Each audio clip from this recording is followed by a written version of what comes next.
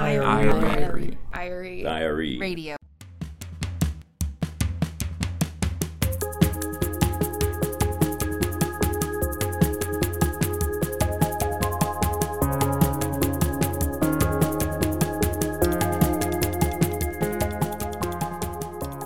You are listening to the IRE Radio Podcast.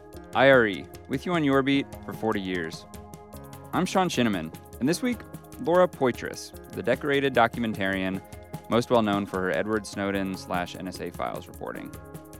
Prior to that, she embedded in Iraq in the mid-2000s and made My Country, My Country, and in 2010 she released The Oath, which centers on a former bodyguard to Osama bin Laden. Her documentary on Snowden, which is titled Citizen 4, won the 2015 Academy Award for Best Documentary Feature. That all started with a single email. I'm a senior government employee in the intelligence community. I hope you understand that contacting you is extremely high risk. The man you just heard was Robert Cribb, an investigative reporter at the Toronto Star and the moderator for this discussion you're about to hear. Cribb talked to Poitras at the IRE conference earlier this year, and we've cut their discussion into 3 parts.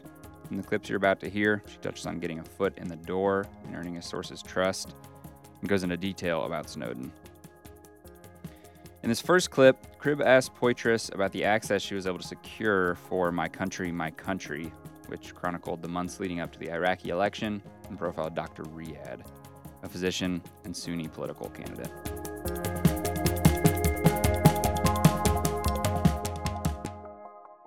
So, when I actually went there actually wasn't a country. You couldn't just land in Iraq. The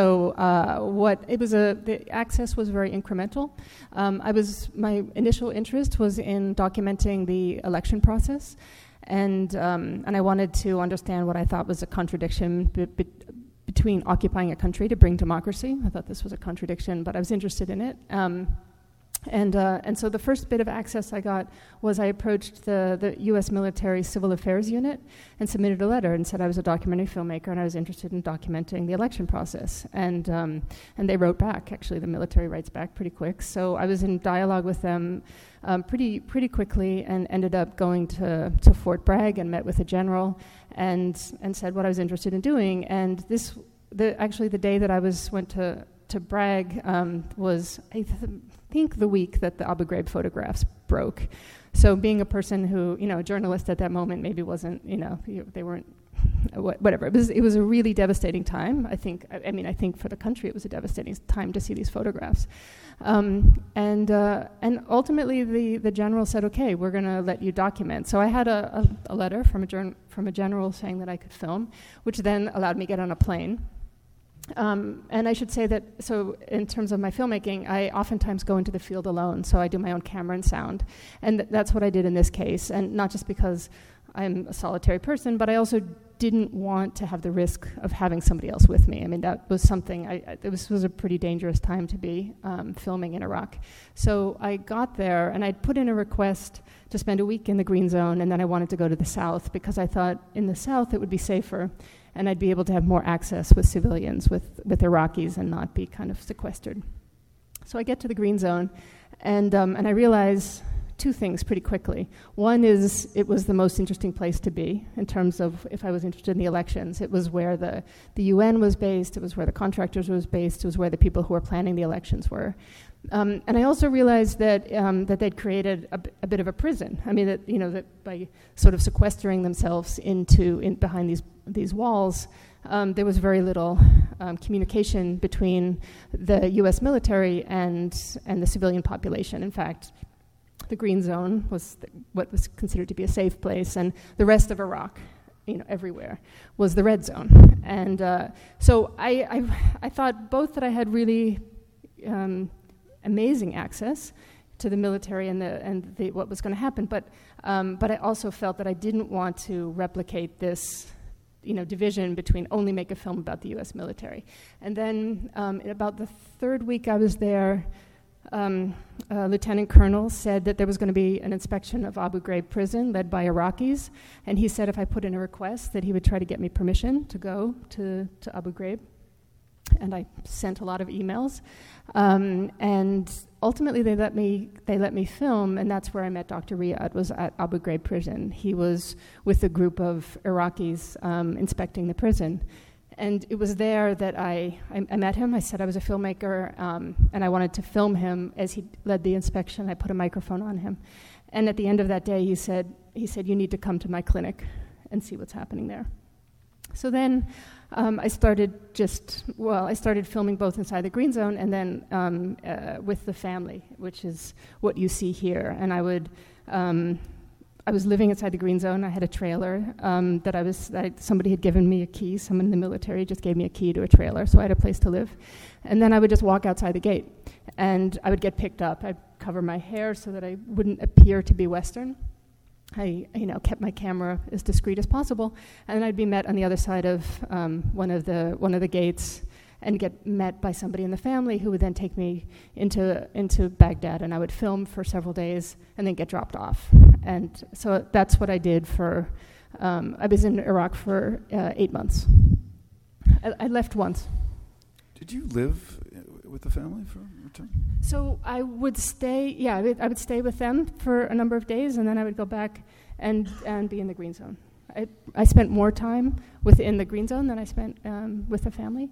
And then as I was there, then I got more access. So then the UN, I think one of the things about getting access that I would never have gotten the access that I did if I tried to work it out from New York. I had to be on the ground. There was no other way. So particularly access to the UN and the election process, I could never have just put in a request in New York to the public, to some public affairs official. They would have just said no. But when I was on the ground, I was there when this sort of first team came in. So there was only 3 people from the UN doing election planning when I got there, and then a whole team, built up over time. So by the time the elections actually happened, I knew everybody who was involved, and it allowed me to have really extraordinary access, including later to the Australian contractors, mercenaries who were hired to protect the ballots. So the practical lesson for us is, what can we take away from that? That you got to show up, you got to be on the ground. It's better to ask forgiveness than permission. What else? I had permission. You had permission for a week. You didn't have permission for... Right, that's true. I was technically squatting. Right. Yeah. Right. So you didn't have permission to squat. So right, but I did have an agreement. I had permission to film the U.S. military's civil affairs unit, and they all knew that, and I had badges, and I was in regular. They gave me an email address. I landed there. I had an MCI phone. Do people remember the MCI phones? So they had these. It was one of the really bright ideas of the occupation, where they all got there and they decided that everybody in the U.S. military should have a phone number that was a Westchester number, a 914. So it was an amazing phone. You could call anywhere in the world and never receive a bill. But the problem was that no Iraqi could ever call anyone in the U.S. military, because you would have to call Westchester. Right. But the Americans could speak to themselves. And so, but I got there, and there was somebody who's like, "Here's a phone." I was like, "Okay, great, I'll take the phone." And here's a badge. I said, "Fine." He's like, "Here's an email address." And so I had an Orha email address, and so I was there officially. It was not that but I was there officially. I don't think that they thought that I would walk outside the gate. Yeah. Some people knew that I was traveling and filming and in the military, and I think that their feeling about it is that they had respect for the fact that I was willing to take the risk, and so I think that the kind of access that was possible because of the unique set of circumstances of being in a situation like that. You would also have been a dramatic anomaly there. You were a single woman carrying a camera, not following the press. The other lesson, by the way, which we talked about earlier, is run away from the packs, right? Which is effectively what you did. Yeah. I developed relationships with people from the press, but I did not move. The press moved in a pack. There would be a conference or something, everybody would show up, and I was often at situations either before that or after. I wasn't that interested. Sometimes we'd crisscross, and there were people in the press that helped me enormously. There was a Ed Wong is in the film, and I met all the people who were running the security, and at one point I needed a ride, and I just called the people from the Times, and they said, yeah, we'll get you there. And so there was a group of security people. So it was collegial with you. Yeah. Like, what did they make of you? And I think they thought I had pretty extraordinary access, and that I was doing something that was different than what they were doing. Right. I wasn't I was working on something long form. Yeah.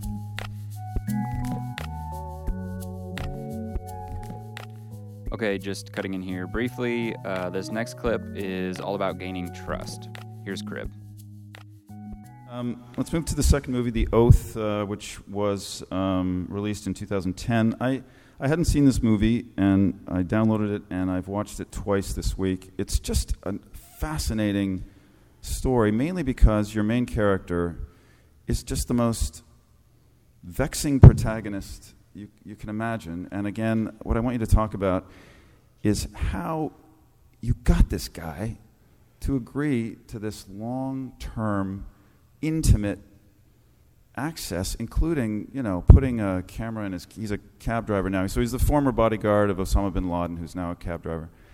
And why in God's name would he do this with you? Like, how did you get this guy to do it? There's no upside for him at all, as far as I can tell. Like, why would he? Why? Mm-hmm. This was a hard film to make because it actually took a long time to get the access. I met him very early on. I'd gone to Yemen with an idea, and the idea was to film somebody returning home from Guantanamo. I was interested in that kind of how do you leave Guantanamo and come home.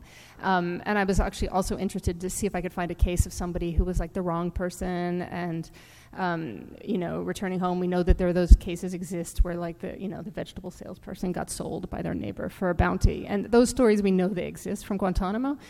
So I got there, and the second day I was there, I met Abu Jandal, which was obviously a very, very different story. This was somebody who worked for bin Laden. He was his personal bodyguard. He went back to Yemen in 2000, and he was arrested, so he actually was not in the loop of the attacks, and he turned out to be actually a very valuable witness.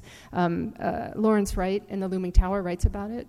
People know there's a section where they describe this really remarkable interrogation. It was done by Ali Soufan less than a week after 9/11, where Abu Jandal was interrogated and read his Miranda rights. So this is like at the height of this Ali Soufan, who'd lost like a close colleague in the Twin Towers, goes into a cell room and read the guy's Miranda rights, and then there's this lengthy interrogation that yields reports that actually informed the original invasion of Afghanistan. So when I met this guy, I was like, well, this is not what I was looking for. This was not the story I was looking for. Yeah.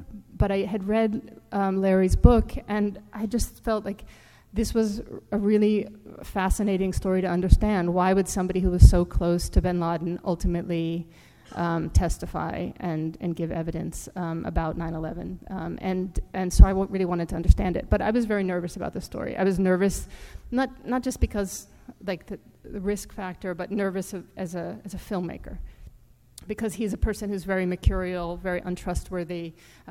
He's I guess you'd say an anti-hero and unreliable narrator, all those things. I want to know what you actually think about him, because I don't even know what I think about him. What do I think? Abu Jandal, I think he agreed. This was an example of a film that wouldn't have been possible if I wasn't able to spend a lot of time on the ground, because I met him on the first trip, and I learned that he was driving a taxi, and I was like, how is it that you're driving a taxi and that we have 200 people in Guantanamo? Can't make it up. Yeah, and so I was kind of like, wow, I really wanted to put a camera in his taxi cab, and I asked him right away, and he said, well, maybe we could do that. And so then I left and I went back and I said, I'm back here, and can I do that? And he's like, oh, really? Like I think that there's a kind of politeness in Arab culture where you say yes because you don't like to say no, and so but I took it as a yes, and I just kept coming back, and I was persistent, but I do think that he had criticisms of what had happened, and I think that that's why he agreed to let me film him.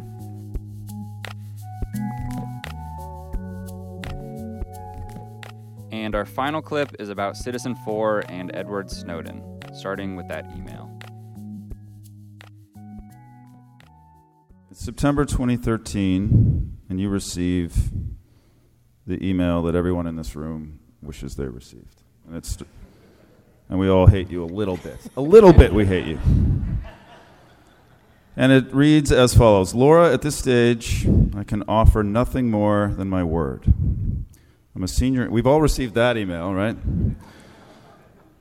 I'm a senior government employee in the intelligence community. I hope you understand that contacting you is extremely high risk. For now, know that every border you cross, every purchase you make, every call you dial, every cell phone tower you pass, friend you keep, site you visit, and subject line you type in the hands of a system whose reach is unlimited, but whose safeguards are not. It was signed Citizen 4. So take us back to the moment you read that email. Well, I mean, it actually relates a bit to this previous question. In a certain way, I kind of was primed. Like, I actually thought he was kind of right. Every border I crossed, they did seem to stop me and question me. And so I didn't just write it off as being paranoid. As a documentary filmmaker, I'm usually the one who's going into the field and seeking access. So I actually don't get these emails. This was, I think, the first anonymous person who contacted me ever. So is that right? Yeah. Wow, that's a pretty good record.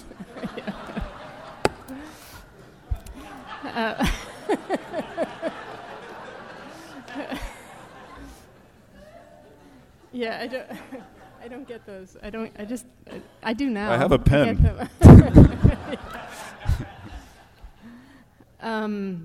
I took it.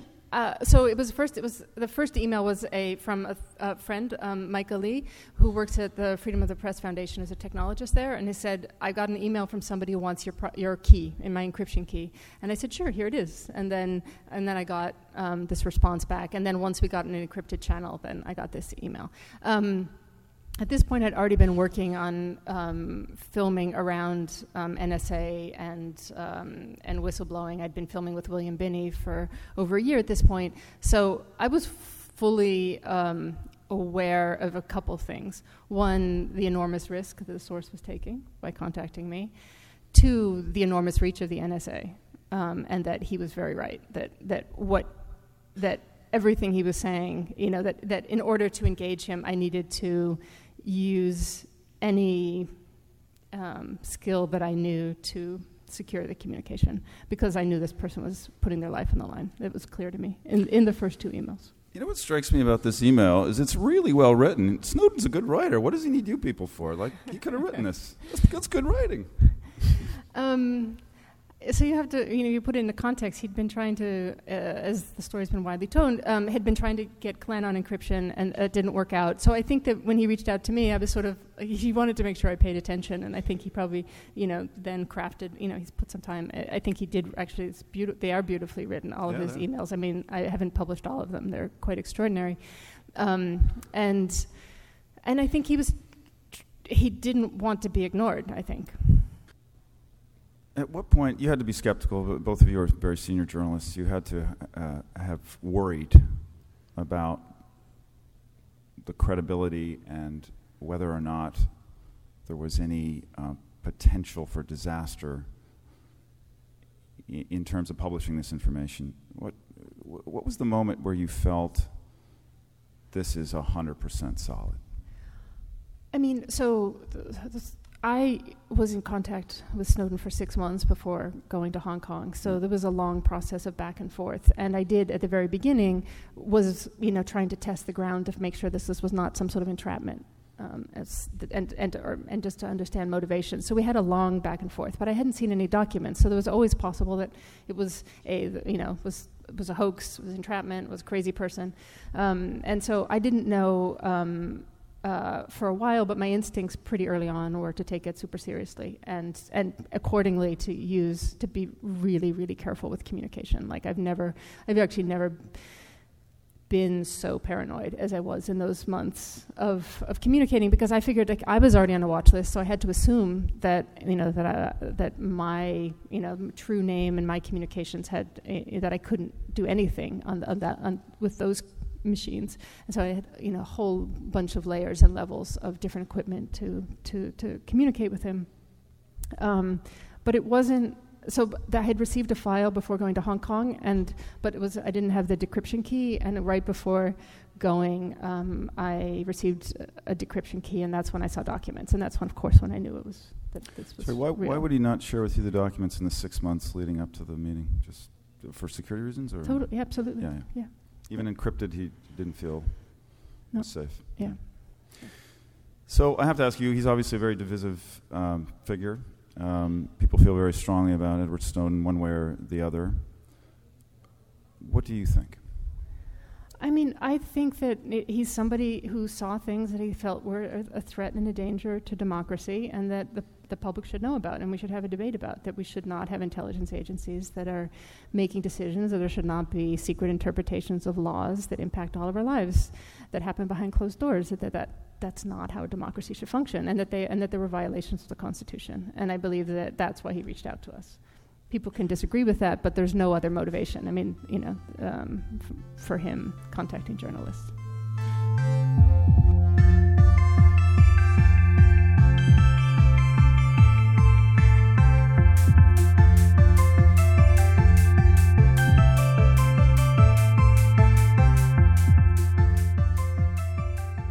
Thanks for listening.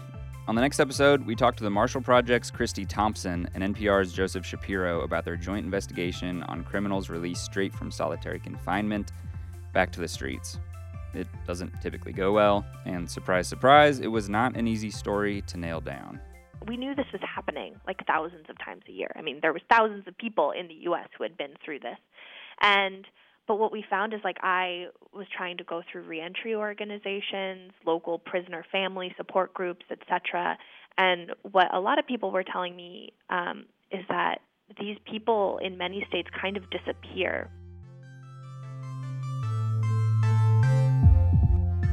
Thanks to Christy and Joe for talking with us. That should be a good one. And it will be available to stream and download on July 27th. IRE members can listen to the entire conversation between Poitras and Cribb on our website. We'll have a link in the show notes. You can find that and all of our past episodes at ire.org/podcast. Don't forget to subscribe on iTunes or Stitcher. If you have any questions or comments, please do shoot us an email. IRE web editor Sarah Hutchins edits the podcast, and you can reach her at web@ire.org. You can reach me at Sean S., that's SHAWNS, at ire.org. That's it for this episode. From Columbia, Missouri, I'm Sean Chinnaman.